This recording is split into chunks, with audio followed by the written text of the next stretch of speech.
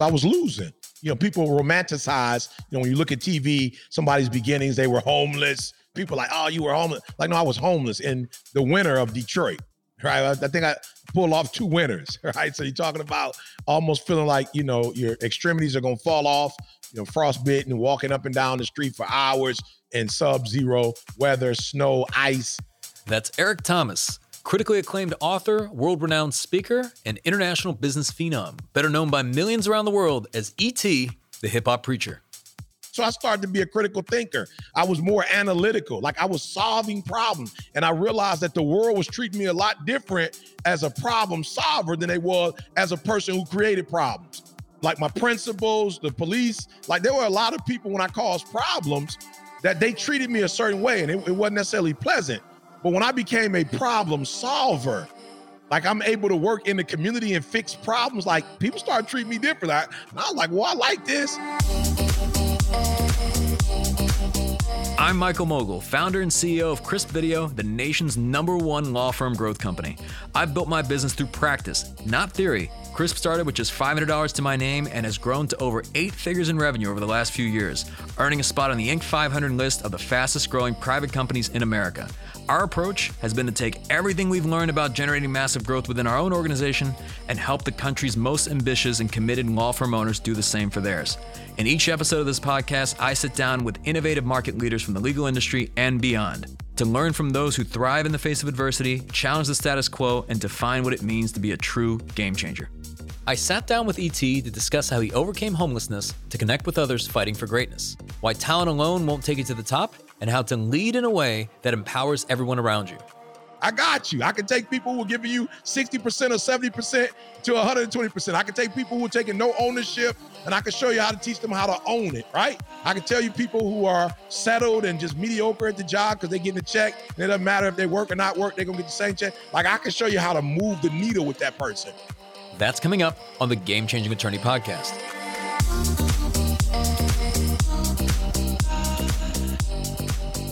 E.T. is a best-selling author, motivational guru, and international business phenom. His unique brand of pragmatism has made him the go-to problem solver for many of the world's largest brands, including Nike, AT&T, the MLB, the NBA, and the NFL. We began our conversation by learning about his journey and why success wasn't always in the cards for him. It's not in the cards every day. You know what I'm saying? Like, I still get excited, I just did a commercial for the Super Bowl. Everybody's like, E.T., you did a commercial for the Super Bowl. I was like, yeah, after 30 years of doing this work, So, but no, for me, if you ask me, it probably started when I was 16, 17 years old. I ran away from home. Now, for those who follow me, I started running away from home at 13, but I didn't chronicle all of those, little bitty run away from home for the weekends. But I left home for good, 16, almost 17. And man, just to be honest with you, living in abandoned buildings, eating out of trash cans, stealing out of the grocery store just so I could have food. I mean, it was rough. I slept in the car when I had it, sleeping at friends' house. So it's been definitely a journey. High school dropout, end up, getting a career job at McDonald's. And I tell people all the time, I worked at McDonald's only because it was one on Finkel in Wyoming on the west side of Detroit. That was a 24-hour McDonald's. So I literally worked from 5 p.m. to 5 a.m. to have a place to stay, if that makes sense. Because it's so much easier going to somebody's house in the daytime, right, and just acting like you kind of just chilling than it is to go at night. People kind of know you're spending the night when you go at night. So I worked at McDonald's, man, 5-6 days a week. We only took a break to clean up. So, man, I went in at 5 o'clock. Let me tell you something. I literally tried to be the best burger flipper because if I wasn't, it meant they would get a shift to somebody else. So I had really gotten to a place where I had learned to do everything by myself. I wanted to make sure that nobody could outwork me. Nobody could outflip burgers, you know what I'm saying? Make a filet of fish sandwich, dump fries like I could. So McDonald's was the beginning, a regular 9 to 5, really grinding, really hustling. I think that's probably where I picked up my work ethic. But before there were Super Bowl commercials, MLB, NFL, there was McDonald's. So I have to ask, I mean, when you talk about dropping out of high school, living homeless, in the streets for 2 years, what was that turning point? Whether it was one thing or maybe it was multiple, but essentially that got you off the streets, but also, from what I recall, there was someone that you met during that time that inspired you to go back to school as well. I'd say two things if you give me two. I know you said one, but I need two. I think the first one was I was losing. People romanticize, when you look at TV, somebody's beginnings, they were homeless. People are like, oh, you were homeless. Like, no, I was homeless in the winter of Detroit, right? I think I pulled off 2 winters, right? So you're talking about almost feeling like your extremities are going to fall off, frostbitten and walking up and down the street for hours in sub-zero weather, snow, ice. That was number one. I was losing, going to different venues, smelling. Like, I don't think people really get it. Like, didn't brush my teeth off. You know what I'm saying? Like, it's not as glamorous as it seems. So I was literally homeless, right? So I was losing, and that was one of the things. But the second thing, I was fortunate enough, I started going to church, and a young girl there, I started dating her. And, she went to college, and she was like, look, if I go to college and you don't come with me, like, I'm not going to do the long distance thing. And so it was those two things, the losing and then the opportunity to kind of like not be homeless. Like, I saw college as, a dorm room, you get 2 to 3 square meals a day. I remember when I got to college, guys was like, they was, discouraged about, let's say, the cafeteria. I thought it was the best thing in the world. And then they didn't serve meat. We went to a university that was, vegan long before it was popular, and they had like the Impossible Burger and all of that. Those were the two things. Didi, and again, I've been blessed. She was my girlfriend, of course. We got married after our freshman year, been married over 30 years now. So those were the two things for me that was like, I got to get off the streets. And man, I would hate to lose Didi. I had never been to college, but I kind of know, what's on college campuses. So I was like, I don't think she's going to graduate and come back to a guy that's homeless, that's a high school dropout. And those were kind of things that sparked me to leave my current situation in hopes of, I didn't know what was next, which was a pretty phenomenal next. So one of the things I want to ask, I was going to get to this later, but I think this is so important to really understand. And I think it's Didi's role in your life, especially early on, because the ET today, it was very different back when you moved to Huntsville and so on. And I imagine that, like, having her through that journey, like, what would life have been like without her? I'm going to be honest with you. And I'm so glad you asked, because that's not a question people ask a lot. Like, maybe, I don't know, in the last 10, 15 years I've been interviewing, probably less than 3 or 4 times I've been asked that question. And it's just refreshing, man, to be honest with you, to go back, and kind of think about it. But you got to remember, I had a strained relationship from my mom. I wasn't going home. So some of that social capital you get from home, that affirmation, that love, and that tender care, I wasn't getting that. So when people think homeless, they only think of abandoned buildings, malnutrition, like you're not bathing. But I think a bigger piece to homeless is the sense of loneliness.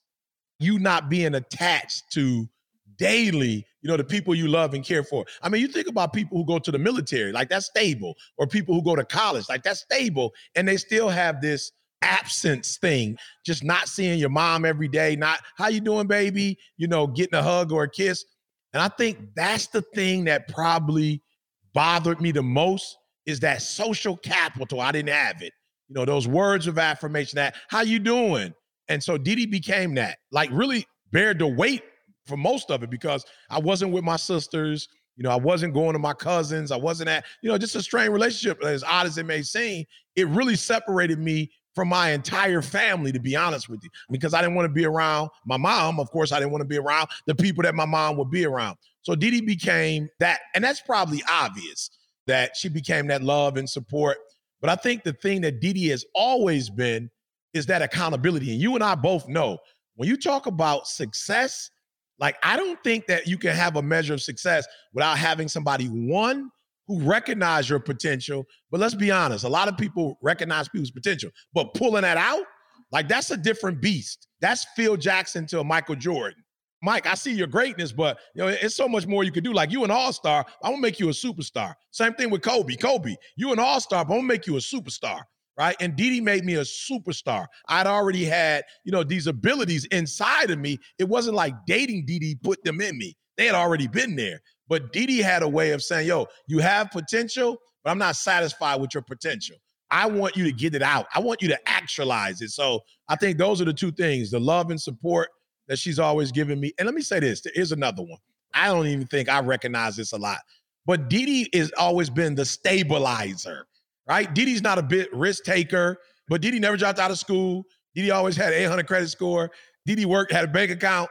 So while I was doing all this dreaming and what I would hope to be, Didi was always stable. And I think I overlooked that at times because, again, let's think about it.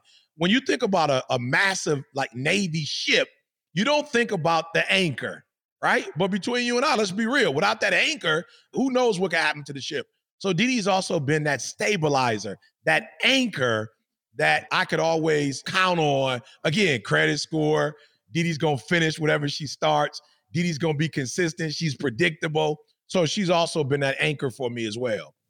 It's so interesting you mentioned that, because with a lot of really successful entrepreneurs and leaders that I speak with, there's that right-hand person that they have in their life, whether it's a spouse, whether it's a partner, whoever it is. And there's always people listening and thinking, how do I find me a Didi? And I think that's probably the wrong question. It's more of like, how do you attract someone like that to your life? So I guess I'm just wondering, how did you attract someone like that to your life?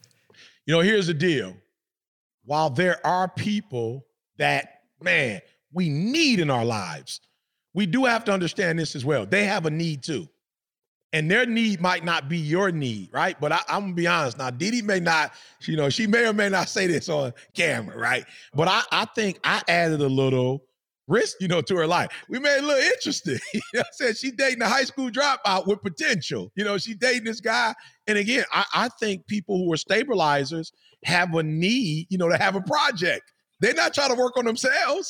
So I was Didi's project. I gave her a little something to focus on, something to wake up to every day, something to go after, something to get, something to use all her skills on. So I think that's number one. I think that's how we attract it. I think sometimes we think we have to be like the people that we want to attract, and that's not the truth. I think sometimes opposites can attract, and opposites do add, a little interest, a little spice.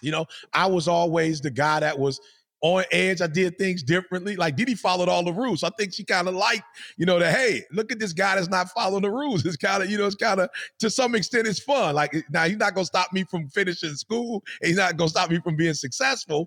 But she'll say today, hey, we would have a beautiful home and a beautiful family and just kind of do the routine thing. Eric has put color to this picture. So we got a house on the West Coast. We got a house on the East Coast. We travel the world. She's like, I would never done that. If it wasn't for Eric, I just go to work, do what I'm supposed to do, come home, go to church, So I think in a weird way, I probably benefit more than she benefits, but in a weird way, I gave a person who's looking to do a project, I gave him a real good project to do. So I want to go back to college. You go from high school dropout, you graduate your undergraduate degree, but you keep going, right? You went to Michigan State, you got your master's, and then ultimately a PhD. Why did you keep going? I'll be honest with you. Once I started, I was like, this ain't bad. While nobody in my family ever got a PhD, and maybe my grandma had 14 kids, so just imagine, how many cousins I have, right? So out of all my cousins, it may be two of us, and it doesn't make us better people, but two of us probably went for an advanced degree.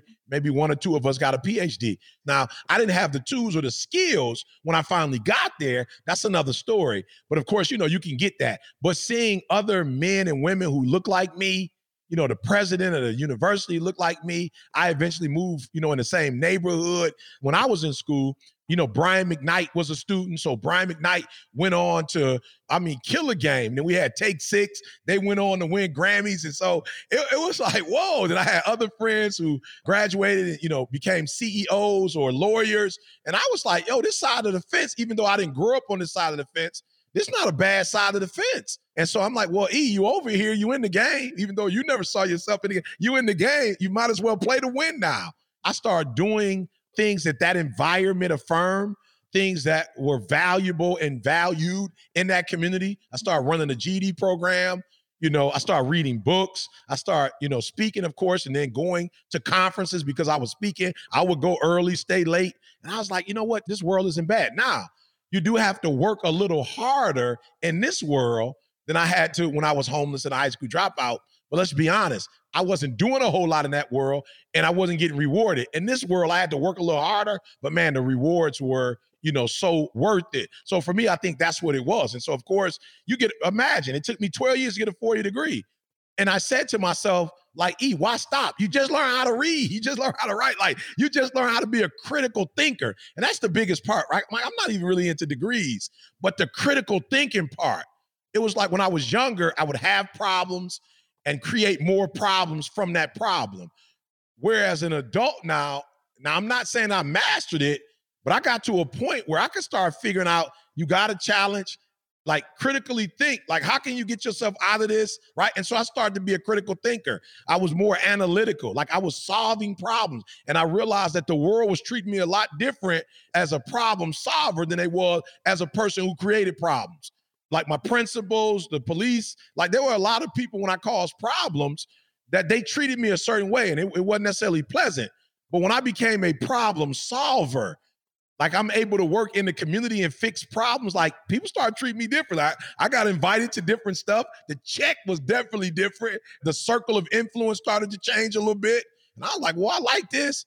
So I said to myself, why stop at the 4-year degree? It took you 12 years. Like you got it now. So now I'm being recruited by Michigan State and other universities. But of course I chose Michigan State because I'm from Detroit. My mom had a child that went to Michigan. You know, she was the smart one. Now I'm coming to Michigan State. Like my mom can brag and say, my babies went to Michigan and Michigan State. So I'm saying, yo, I finally learned how to read. Let's go. So I got the master's in 2 years. And I was like, yo, you were literally on a college campus. You work for Michigan State University. They pay for you to get a PhD. Like, why wouldn't you go get it? So for me, man, it just, success started to taste good. And I started to develop an insatiable desire to succeed and explore and discover. And I was like Iron Man, you know, a Superman. I'm like, what can I do? I didn't even know I had these superpowers. And now I'm starting to really start use them and seeing the manifestation of these superpowers. And so now I'm tapping in and saying, man, I never even knew I was this talented or gifted. I love this life. Let me not have the destination syndrome. Right? I don't want to have this destination syndrome where it's like you get this and then you just stop. Because I saw it. I saw people who went to college when I was a GED recipient who finished in 4 years. Took me 12. I saw people who finished in 4 years, finished on time, but then they settled on that mountain. They settled on that island. You know, I saw people who were gifted and talented, but once they finished school, it was like, I did that, it's over. And I realized, oh no, that's not the name of the game. This, my friend, is a journey. It's about discovering. It's more fun to discover and explore than it is to settle. That's what happened. I started to taste a little success, and I just wanted more and more and more. And looking back at this, I'm sure it's always easy to connect the dots, you know, looking back in hindsight. But when you were going this route, you could have helped anyone. You could have gone, you know, through many different career paths, but you were focused on helping underprivileged youth before the CEOs and before the athletes and so on. Why was that so important to you? Can I say this to you, though? Believe it or not, a lot of the NFL players, NBA players that I work with, a lot of the corporate, they're underserved youth that just happen to be talented. But in terms of development, which we both know is something totally different. And I think where people get confused with talent and development. Like talent, you're just born with that. Development, you got to assemble that. You got to assemble that one. That come in a box with a whole bunch of pieces and only a couple tools, right? So for me, man, I remember, you know, those abandoned buildings. You know, I remember those sleepless nights. I remember being in an abandoned building on the west side of Detroit, Orange Line. And I remember using a kerosene heater to stay warm. And I remember smelling like kerosene. I remember like not thinking that I was worth much or of much value. And I remember Pastor Willis at the time when I started going to that church, you know, I just remember him saying to me like, wow, you're so gifted. I'm like, what? Gifted? Like where? You know what I'm saying? Like, I'm missing something, you know, here. And he would just keep saying it like, man, I really want to invest in you. Like, I really want to help you to get off the streets. Look, if you're ever interested in getting your GED, you know, I know a place that you can go. We don't mind paying for it. And if you ever get your GED, you know, I'd be interested in sending you to my alma mater, which is Oakwood, where Didi went. And I was like, man, wow, okay, well. And I remember him giving me hope. I remember him giving me this hope in this hopeless time. And he did it. He did exactly what he said he was going to do. I got the GED. He sent me to Oakwood. And I remember when I left, he said to me, like, you're going to do great things. You're going to do great things. I have one request of you. I'm like, one, whatever you like. You're the reason why I got off the street. Like, whatever you want me to do. He said, I just want you to pay it forward. I want you to do for others what I'm doing for you today. And rest in peace, Pastor Willis. He probably died of stomach cancer, I think maybe 2 years ago, maybe 3 at the most. To this day, let me say this, and I'm sorry to jump off, but at the funeral, I met his goddaughter who's the same age as my daughter. I don't know what happened, but she, like me, did make some of the best choices, and she wasn't in college. And she came to me and said, my grandfather, he spoke highly of you, and I'm going to ask a favor of you. I said, whatever you want. She says, for Grandpa, I want to go back to college, and I want to get my degree at Oakwood. And I have been able to give her a scholarship and pay for room, board, everything. I'm saying, man, when you talk about one of the greatest feelings in the world, to pay back the man, of course, by helping people, but now to be able to directly help his descendant, unbelievable. So that's been the fuel to my fire. Is every time I help somebody, I feel like I'm making Pastor Willis proud, So that's the genesis of my work and why. And again, I'm just helping the Eric Thomases of the world. And you'd be shocked. The Eric Thomases are in the NBA.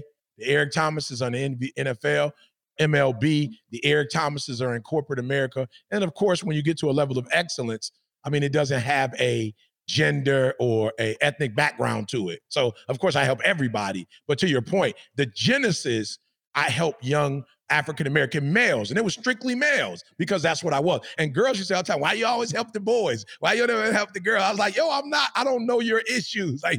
But of course they beat me down and made me submit. So I help everybody now. But to answer your question, Pastor Willis was the reason for the season. E.T., you're definitely a quotacious person in the sense that many of the things that you say later go on to become these quotes, and they'll be on social media or they're on shirts. And I remember there's one distinctly, you mentioned it in a video, and then the video it's got millions and millions of views at this point. You said that when you want to succeed as bad as you want to breathe, then you'll be successful. And I'm just curious, where that came from and really what you mean by that. Now, I got to tell you this. I have a few people in my life who are educated, right? And they always say, it says badly. I say, that don't sound right. Come on. That's like in a college classroom somewhere. Like less than 80% of the world's population have degrees. All right, get off of that, right? But it came from, I read Dennis Kimbrough's rendition of Napoleon Hill's Think and Grow Rich. Dennis Kimbrough did an off-spin of it and used the same structure, but primarily he replaced it with African-American men and women, right? I'm going to be honest with you. I know it's in that book, but I don't ever remember reading it. I just knew that day when I spoke, I was so angry, and I'm talking righteous indignation. I was so angry that a group of kids who had absolutely no academic reason for being at Michigan State University, but again, because of the work of Martin Luther King and the Civil Rights Bill, they came up with a division called TRIO, and it gave, students from urban communities an opportunity, to go to major universities. And so it was like, guys, you don't have another chance. Like, you were at Michigan State, you get a degree from here. You're talking about Steve Smith, you're talking about Dan Gilbert, Magic Johnson. The list goes on and on of Izzo, people who you will be a part of a family, like an alumni. And so for me, I was so angry because this was midterms and a lot of the students that were coming to my program were failing. This is a voluntary program I did, but they were failing. And I was saying, if you get sent back home to Michigan, like, you don't stand a chance. At that time, we were dealing with the crisis of the 3M, Ford, GM, and Chrysler, the government having to buy them out. Like what we're seeing with the pandemic now, Michigan looked like that 2008, 2009. We went from 2 million people to less than 600,000. The schools were getting shut down. People were committing suicide. Like, it was unbelievable. Like, it was a economic crisis in Michigan. And so I'm saying to these kids, like, you got a chance to come to Michigan State, be an engineer, a doctor, a lawyer. And so I was literally going off.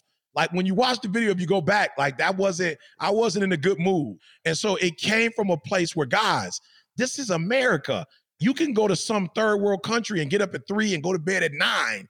You still can't make the kind of money you can make here. There are opportunities that don't exist in other places like they exist in America. And you're giving one of the greatest opportunities in the world. That's to come to a major university. When you talk about resources, fiscal resources, human resources, right? Financial, like, it's unbelievable. This is Michigan State. It's over 50,000 students. And then you going back to the west side of Detroit, or the east side of Detroit, like, have you lost your mind? And so I was thinking to myself, okay, Eric, they're not getting it. That's not their fault. They might be first generation. Like, they're not getting it. Like, you got to find a way. Like, you have to find a way to not only be informative, but you're going to have to find a way to be captivating. You're going to have to tell a story. You got to do something. You got to pull out everything, right? And if you go back to that story, you'll notice that I've probably never done a story like that before. Like all of those elements that I use, I've probably never done that before, right? And so, man, I went in like, yo, guys, you got to want this. Like, you just can't go to class. You got to want this as bad as you want to breathe. And what's so funny about it is that the young man who videoed it had actually used me as a part of his thesis. So he flew to California with me. I did this big program in Crenshaw, that dealt with the Crenshaw schools and all of the things that were transpiring, in LA at that time with our African-American, Black and brown babies. And that was it. But he came back, he was like, yo, E. I was like, what's up? He was like, yo, I got a lot of good stuff on you, but I don't really have you speaking. Can I come to your program and just record? I was like, absolutely. That was the first time I'd ever had a mic on. I'd never wore a mic before, right? First time I had a professional camera like that in front of me. I used the VHS, So he took it. You know what's so crazy? And I don't tell the story a lot, but he never actually used that piece in his thesis. Unbelievable. When you talk about timing and season, he never used it. So I remember a friend saying to him, yo, you remember that clip you took he's like, yeah. He's like, yo, you still have that somewhere? He's like, yeah, let me look. I think I got it. So he had on a little SD card. He was like, look, here's the SD card. And so we wanted to show other students. We just thought like, yo, this message, like, we got to get this to every student that comes in the program. Like, this has to be the main video that we show. But they were like, well, how? Like, we only got 30 kids coming to the program. Like, how will we do it? And it was like, oh, you know what? This new thing just came out, YouTube. And you can store stuff on YouTube. We was like, that's it. Like, we can't use cassette tapes. Like, we can't use the DVDs mess up. So we put it up on YouTube. And it was on YouTube, and we showed it for like, a year or two to these kids, 30 kids, 40 kids here, there. 2 or 3 years it was up. And before we know it, there's a DJ out of New York who got a hold of it and put it up. And it started getting like hundreds of thousands. And then this kid, Giovanni, used it to get in the NFL. He never got in the NFL, and somebody ripped it from his page, stole it, and put it up. And next thing we know, it's got 47 million hits. Unbelievable. But it was all about me going off on that group of students and talking to them like Pastor Willis had talked to me, and trying to arrest their attention and say, man, this is it. And believe it or not, that message was the catalyst to turn a lot of kids around and bring me a sense of notoriety on campus. And it took my program from like 30 kids to maybe we started bringing anywhere from 265 to 300 kids a week. And we would do a program every Tuesday, and we would use the students to act, to do poetry, whatever. I would speak. We had a band, so it was just a program meant to help first generation students transition from, maybe a city like Chicago, Detroit, Flint, Saginaw to a predominantly white institution. For a lot of these kids, like, it was their first time in a spot where it was 50,000, 3,000 in the classroom. They might have been the minority for the first time in their life because they went through K through 12 in their community. So phenomenal speech that day, came from the heart. I've never been able to replicate that particular message. I guess I've never been mad at a group of people like that since. While E.T. is the epitome of hustle, drive, determination, and success, he acknowledges that there's a disconnect for many between desire and effort. I asked him to elaborate on how he recommends people bridge the gap between the two. We go back to it. Fundamentals. I never said when you want to eat as bad as you want. I never said that, because you can go 30 days without eating, right? Gandhi fast. So many people fast for, 20, 30 days. I never said when you want to succeed as bad as you want to drink water. I think you could probably survive maybe 3 or 4 days without water. I said as bad as you want to breathe. You can't go 5 minutes, like, that's brain damage. Like, you can't go 5 minutes without breathing. So what I was trying to get to both groups is that the challenge is not potential. The challenge is not even talent. The challenge is desire. They said effort is the indicator of interest, right? Effort is the indicator of interest. And so I think the biggest challenge is that people have potential. They actually have some skill set. I just think most people don't want it. Like, they don't put forth the effort. So it's like, if your effort match your dreams, like, everybody's had dreams and goals. If your effort match, so I go to NFL players and say, like, I got a client right now. I told the client the other day, I said, let's be honest, you an all-star, but you're not a superstar. It's a difference. You an all-star. You only an all-star because of your height. Like, you were born that way. You were given that. That's a God-given gift. But your effort does not match. It doesn't match your talent. Your talent is 120. Your effort is about 70.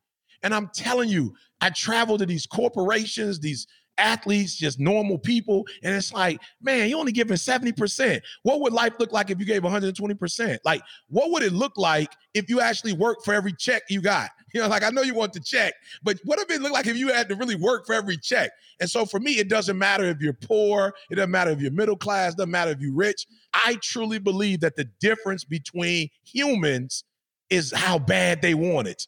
And there's a group that wants it as bad as they want to eat. They do. You get hungry, you want to eat. There are a lot, people don't like to fast. There's a group that drink, you get thirsty. But there's a group that they want it so bad, it's like breathing.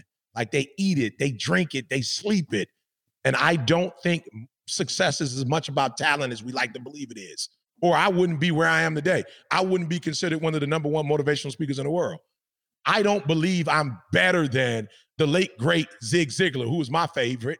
I don't believe that I'm more skilled than a Tony Robbins or a Les Brown, right? I don't believe I'm more skilled than most of the people out here that's doing this work. But I don't know how many people have the volume of content that I have. I don't know how many people getting up at 3:00 in the morning and doing a video noon, doing a video at night when you go home. I'm giving you something so your family could be excited when you get home. Like, I don't know how many people work. Like I say all the time, your mama might have this, or your dad might be rich, or you might have a network or a net worth, but you will not outwork me. That's effort. That's heart. That's desire. Man, I just think America, I think we're slipping a little bit in terms of, when I was coming up as a kid in the 70s, America was like, no other country was even close to us. You know what I'm saying? We're like a superhero. But I believe that we're not as competitive because it seems like the effort that my grandfather had to just grind and work, like, that effort doesn't seem like it's there anymore. It seems like more people want and wish, but they don't have that work ethic that we used to have. So I just believe, man, desire and effort and putting forth work, I think that's what a lot of people are missing. And I don't care where you were born or where you come from. To me, that is the difference between surviving and legacy. So there are people, 50 or 60% of the wealth that we have in this country has been passed down. But how many people can keep that? How many people can sustain that from generation to generation? And if you can, it means you work just as hard as your grandfather or great-grandfather or great-great-grandfather. So, man, effort to me is a missing element when we talk about success. As you were saying that, I'm thinking there's someone listening right now that's nodding their head and they're like, yes, I agree 100%. And there's a lot of leaders that are listening right now, leaders of organizations. How do you recommend they approach motivating their team? Because they probably feel the same way, and not just in getting their team members to buy into the mission of the organization, but also just for the standpoint of getting people to put in that level of effort and commitment towards something, anything. So here's what I think we do wrong as leaders. We assume that everybody that's following us speaks the same language we speak.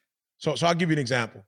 I'll never forget, there was a company that wanted to hire me. And they bragged about what I would be exposed to in terms of information. They bragged about how much money I would be able to make, millions of dollars.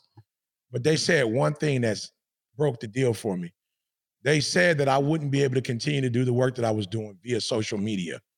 Like, I wouldn't be able to give away free content, right? That was a game changer. Like, that's a game changer. You telling me I'm actually trying to give more people access into this great American dream. When you hear certain people talk about the country in a bad way, I get it. You haven't experienced it. Like, you haven't been to Utah like I've been to Utah. You haven't had a chance to go to the mountains in Utah. You haven't had that opportunity. You haven't been to the beach in San Diego and LA. You haven't been to South Florida and drove up the Keys. You haven't been able to swim in the Pacific or the Atlantic Ocean. Like, I get it. You haven't been able to go to the dealership and buy the car of your dream, the house of your dream. Like, I get it, right? So I want to help that group to experience the American dream, right? So most of the people I talk about, now there was one company that my advisors was like, yo, I don't think this is a good deal. Like, I don't know if you want to do venture capital, a joint venture with this individual.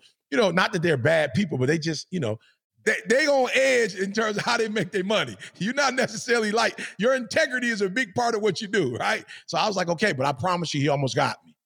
because he told me how much money I could make, but then he showed me how many millions he would be willing to give me as scholarships to help my babies at Michigan State go to college. And that almost got me.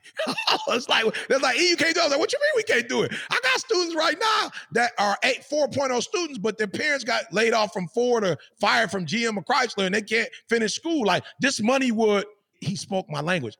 And I think so many natural born leaders are ambitious and driven, and especially driven to get results, and are driven economically, that they assume that the 88% of the world that are followers, they assume that they're driven by the same thing. So they speak that language. And if you're speaking English to somebody who's Spanish speaking, you speak English to somebody who speaks French, you speak English to somebody who speaks Igbo, they're not gonna understand what you're saying. And I think one of the things that leaders do wrong is they speak the wrong language. And if they would learn to speak the right language and learn to use the followers' dreams, goals, ambitions against them, I'd say to their advantage. If they could learn to use a thing that motivates them and drives them to their advantage. I can't tell you how much free work that I do. And people say, well, why would you? I literally started doing corporate work because it paid so much that it gave me an opportunity to actually make that type of money, but spend most of my days in a school, on Zoom, talking to a group of kids. So I think we make a lot of assumptions as leaders, and we assume that what drives me, what moves me, is what moves everybody, and that's not the case. And then we would just spend some time. I mean, there's research out there, tools out there that you could use to ascertain what motivates and drives and moves people. I think if you would motivate them from their preference, I think we'll do a much better job. And learn a different language, I think we'll do a much better job. And I'll just be honest with you, it's not simple, right? But it's rewarding. Let's talk about even the people listening, even the leaders, before they go on and try to influence anybody else. It seems that many people end up sabotaging themselves. Like, how do they, essentially master themselves first? Yeah, I think you master yourself first by not believing that you know it all. Like, I think there's a phobia of asking for help. There's this phobia of not, especially when you're a leader and you're good at what you do. It's almost you feel inferior to not know it all. You feel this sense of loss, or defeat. Like, every time you're in a room, the ego. And again, let's not minimize. There's a thin line between confidence and cocky. It's a thin line, right? But what we have to understand is cocky takes us to the place of, I know it all. I don't need anything. Confidence takes us into, like, I've done the work. I put in the time, but I still don't know everything. And I'm still not all-knowing. And I still can't, be everywhere at one time. And so I have to humble myself. And yes, in my area, I'm a master. I never forget, most humbling thing that ever happened to me was when I got my master's at Michigan State. You're talking about a stadium that fits 17,000 people, and everybody walks in. You've got the undergrad that walks in, the master's that walk in, the PhD that walks in, and you got the college of engineering, the college of, I was sitting there like, whoa, so if I was to get a degree in every college, I got a long way to go. And then even in my own college, there's K through 12, there is adult learning, there are specialties. And I sat in that room, and one of the biggest moments of my life, and felt the dumbest that I'd ever been. As I looked in the room and was like, whoa, all of these programs, I probably know minuscule compared to everybody in this room. And so I think what leaders do is leaders think that they have to always be up front. They have to always be in charge. They have to always be right. And that creates blind spots. And we know that there are more accidents in the United States of America from blind spots, right, than anything else. Like, you didn't even see that car. And listen to me, as beautiful as technology is, we still have blind spots on cars. I'm like, yo, we've been doing cars since Ford and the T model. Like, we can't get rid of the blind spots. And so as leaders, we don't want to acknowledge that we have blind spots. We don't want to acknowledge that we don't know everything. And I don't think it's what we know that's hindering us. I think it's what we don't know and what we're not confident enough to say we don't know that's really stopping us. So to me, that would be the first line of work. We call it the inability to self-assess. And it's so funny, I'll say to CJ, yo, C, what's our model for 2018? The inability to self-assess. All right, good. 2019, what is it? He said, I still think we're at the inability to self-assess. I said, 2021, E, people don't want to self-assess. And I think that's what leaders need to do first. And again, I know we say nobody cares how much you know until they know how much you care. But I want to take it a step further. Nobody knows how much you care until they know you're vulnerable. Like, nobody loves a know-it-all. Nobody wants to be with a know-it-all. But when people know you know what you know, but you're vulnerable enough to say that you don't know everything, guess what? They want to be on the team because now they feel like they're valued.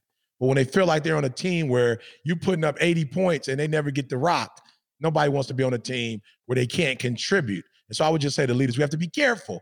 Yes, we are experts, and yes, they're looking to us as the authority, but it doesn't mean that they're looking for somebody that knows everything. Over the past several years, ET has become one of the most prolific content creators on social media, putting out content on a daily basis. I asked him to speak to how he's maintained this level of consistency and the impact it's made for his personal brand. Are you clear on your role? Are you clear on specifically what your team needs from you? When I look at Tom Brady, I was like, oh, okay, Tom Brady left the Patriots, went to Tampa Bay. It's apparent that he serves as a reminder of what's possible. When you look at his numbers, he's really not, numbers-wise, the best that ever did it. But there's something that he does for the environment that makes the environment believe that being a champion is possible. I don't know how you got Tampa Bay to believe that, okay? But he got Tampa Bay, and it wasn't like Tampa Bay won Super Bowl in the last 3-4 years. Like, it's been a minute, right? I think they did it twice, right, since 1955, 56. So Tom Brady has this thing about him that he makes people believe that it's possible if they would just put forth the effort. I knew that it was my role to be the voice. Like, off record, I call myself an energy consultant, right? I say I'm an energy consultant, right? And I know my job is for those, who look to me for leadership. They wake up every morning I'm their cup of coffee. I'm their 5-hour energy boost. They're like, wake up, ooh, ET made me want to run through a wall. Once I realized that was my role, I also realized it was my responsibility. So I wasn't in the business of creating content. I was in the business of providing a need.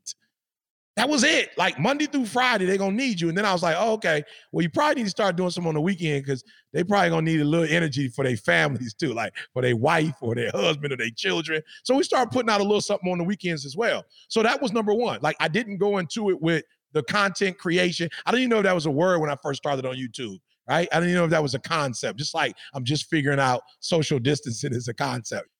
I think by meeting so many people's needs, you got to think about it. Just take a moment to think. You say, ET, you're in the NFL, the NBA, Major League Baseball, you're in corporate. It's simple. These kids started following me when they were in middle school. And then they went to high school as a basketball, football, major league. Then they went to college and told Nick Saban, look, Nick, you need to bring ET into Alabama. Cam, you need to bring ET to Auburn. It's not rocket science. I met the needs of people when they were middle school, high school. I have kids who were in my program at Michigan State are now mid-level managers or either CEOs of startup companies. And guess who they call to do their consulting work? They call a dude that met their need. So I believe that when you meet enough people's needs, you become valuable to the marketplace. And so all my content met a need initially. And then, of course, I became valuable so now I'm working with Alabama, helping Alabama win championships. I'm helping Auburn become. So, of course, corporate is calling me now because they're like, yo, E, how do we move people in the way you move people? I'm like, hey, for a small fee, you know what I'm saying? For a small fee, I'll show you how to do it. It can be done. I got you. I can take people who are giving you 60% or 70% to 120%. I can take people who are taking no ownership, and I can show you how to teach them how to own it, right? I can tell you people who are settled and just mediocre at the job because they're getting a check, and it doesn't matter if they work or not work, they're going to get the same check. Like, I can show you how to move the needle with that person. But how did I learn how to do it? By putting up this content every day and seeing people respond. Hey, E, I need more. E, I don't know. Going to schools, going to corporate, I start, just practicing. So I would say that by me meeting a need, I brought value to the marketplace. Once you bring value to the marketplace, in this society, it becomes easy at that point. So meet a need, and then you become valuable. Not value, and then you meet a need. It's actually the opposite way. So there's something you said there that I want to touch on because it was so interesting to me in the sense that you mentioned that Nick Saban brought you in. And I've seen Nick Saban speak, great leader. Many organizations want to bring in Nick Saban to speak, but I want to also highlight the importance of someone like Nick Saban or another business leader that, let's say, is a great leader and does a good job motivating their team, but just the importance of their people hearing a different voice. Well, Nick Saban understands, and he'll tell you, while I'm phenomenal at a lot of stuff that I do, I'm a white male who didn't grow up in the African-American community. I don't know what percentage of his players are African-American males, but I'm an African-American male who did not grow up like that without my father and in certain community. Like, he is a forthright expert in that area. Like, not only is he in the community, like, that's what he's gone through. He's experienced that. So while I can tell him the same message, there are certain things I will say to them that are not gonna, and let me tell you something about Nick Saban that super mad respect for. Nick's taking notes while I'm like, Nick Saban has actually quoted me after an event. Like, Nick's big thing was when I come, he's like, E, you gotta talk about that. Everybody wanna be a beast until it's time to do what real beasts do. Like, E, you gotta talk about that. Like, so Nick Saban is a beast, but he knows he don't win every championship game. He doesn't come out with a ring every year. So he knows that since that's his goal to win, and he doesn't win every year, that he needs multiple people from different walks of life and personalities to be able to push the needle with these guys. He understands that. And that's what I meant about genius leadership. He knows that he's the best in the game, but he still has a need. And so I think that's why a person like that, after I leave, I'm studying him, because he winning championships, and I'm trying to learn from him. So I was so fortunate. The last time I spoke for the team, he actually allowed me to come up, and I never thought to ask before, but he let me come up a day or two in advance, and I sat through the meetings and went through the playbooks and got an opportunity to speak to different coaches, right? Because a lot of times we just want to speak to Nick Saban. Hey, I got an opportunity to go in the room. I think that's genius. Like, every time I comes, I think his practice is to let people come in his office and sit down and have a little chat with him. Unbelievable. But I took advantage of the strength and conditioning coach. I took advantage of the recruiting coach. Like, I took advantage of sitting down with others because this is a winning program. So I didn't go in there, like I don't have nothing to learn. I went in saying, there's something that I can contribute, and I am blessed to speak to every class I get to speak to. So if you're there for 4 years, I'll get a chance to speak to your class, right? I just thought it was genius that he let me in and let me into his world, because I took way more out of being in that environment than I'm sure that I added to that environment. And being so consistent for so long, I've got to ask you, are there any particular habits that you practice that help to keep you on track or engaged and basically operating at peak state? Because to be consistent for so many years, is there anything that you're doing either daily or weekly that have helped you? Yeah, I'm coachable. I don't make assumptions. I don't bring pre-cooked food to an event. Like, I don't put the Big Mac under the red laser boy and wait for you to order it. Like, I literally have a conversation with the CEO, and I'm like, what do you need? I want to be like Ruth Chris. You know what I'm saying? I want to bring your filet out just how you want it and nice and hot. Whatever your side dishes are, I want to bring them out. I want them sizzling on the plate. So that's the first thing. I'm coachable. I don't go in as I'm the best in the business. I'm not the best in the business. I may be the best in my world. I may be best at what I do, but I need to learn from you. So that's number one, I'm coachable. Number two, I'm patient. Greatness can't be rushed. I want to get this right. And getting it right is about timing. It's all about timing. So I'm patient. I don't want to rush the process. I want to get in my spot as it relates. Forever learning. Never thinking that I read the last book or listened to the last podcast or watched the last movie, or gone to the last game and watched some of my players play. All my players I coach, I watch their games. I don't look at the box score and say, hey, you scored so-and-so, you need to work on this. I actually watch the entire game, and we talk about each sequence, And then again, the last one is I'm passionate. I love what I do. I live in a country where you get rewarded for your work, so I'm passionate about what I do. I don't do it because I'm getting paid. I do it because I love it. And if I don't love it, I don't do it.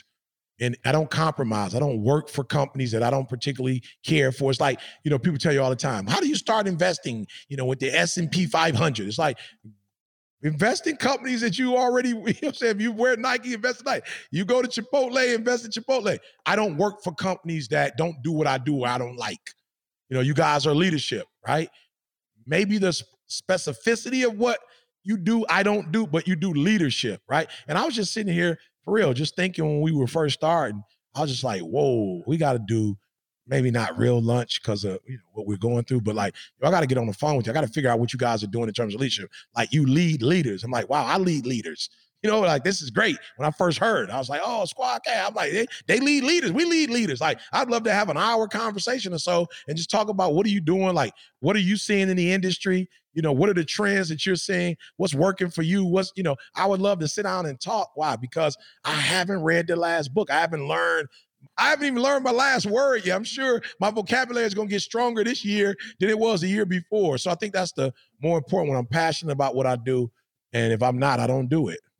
And ET, as we come to a close, this being the Game Changing Attorney podcast, what does being a game changer mean to you? Oh, man, it's about helping a group of people who don't see their greatness, see their greatness. Literally changing the game, meaning changing their life. Helping people perhaps who are afraid to overcome that fear, whether that's helping a father become a better father or a better husband or a better student or a better human. It's about doing things that are impactful, things that move the needle, not just status quo. It's about being better today than even you were yesterday. It's about challenging yourself. It's about being in challenging environments. It's not being around yes men. It's not being around people who won't challenge you. Like, you're afraid of accountability. It's really about doing what you do and doing it in a meaningful way and doing things that are meaningful, that literally change people's perspectives, their lives, that change their experience here on earth. Like, we don't get to do this for a long time. I was reading something the other day. It's like, is that true? People are living that long? Like, unbelievable. Well, they're not now. Okay, so you're lucky, especially with the COVID situation, you're lucky to hit 50. Like, I remember when I thought 50 was like young, I thought 100 was old. 50 now is the new 100, it seems like, what I'm saying, with some of the stuff that's going on. Young people are committing suicide. And so for me, it's doing something meaningful, making meaning, and really changing people's lives from wherever you are, whatever your platform, is. To me, that's a game changer. I want to give a huge thank you to ET for taking the time to speak with us today. What particularly resonated for me was when ET said that talent makes all-stars, but effort makes superstars. And we must put in consistent daily effort to live up to our potential and earn the success we wish to achieve. You've been listening to the Game Changing Attorney podcast with me, Michael Mogill. If you enjoyed this episode, I'd really appreciate it if you could share the podcast with at least one other ambitious law firm owner who you believe would benefit. And you know what? Maybe more than one. For more information on our interview with ET, see the show notes for this episode in your podcast app or visit GameChangingAttorney.com. And join us next time, and we'll be talking to the former executive assistant to personal development icon Tony Robbins and the author of The CEO's Secret Weapon, How Great Leaders and Their Assistants Maximize Productivity and Effectiveness, Jan Jones. But if you're bringing in an assistant, then respect them, value them, let them show you what they can do. You'll be very, very pleasantly surprised a lot of the time. Once you start seeing what they can do, and once you start scaling your business, and once your time is freed up to do the kinds of things that only you can do in your business, particularly around revenue generation, right? You're going to, at the next level, say, you know what? I don't know how I can do without an assistant. That's next time on the Game Changing Attorney podcast.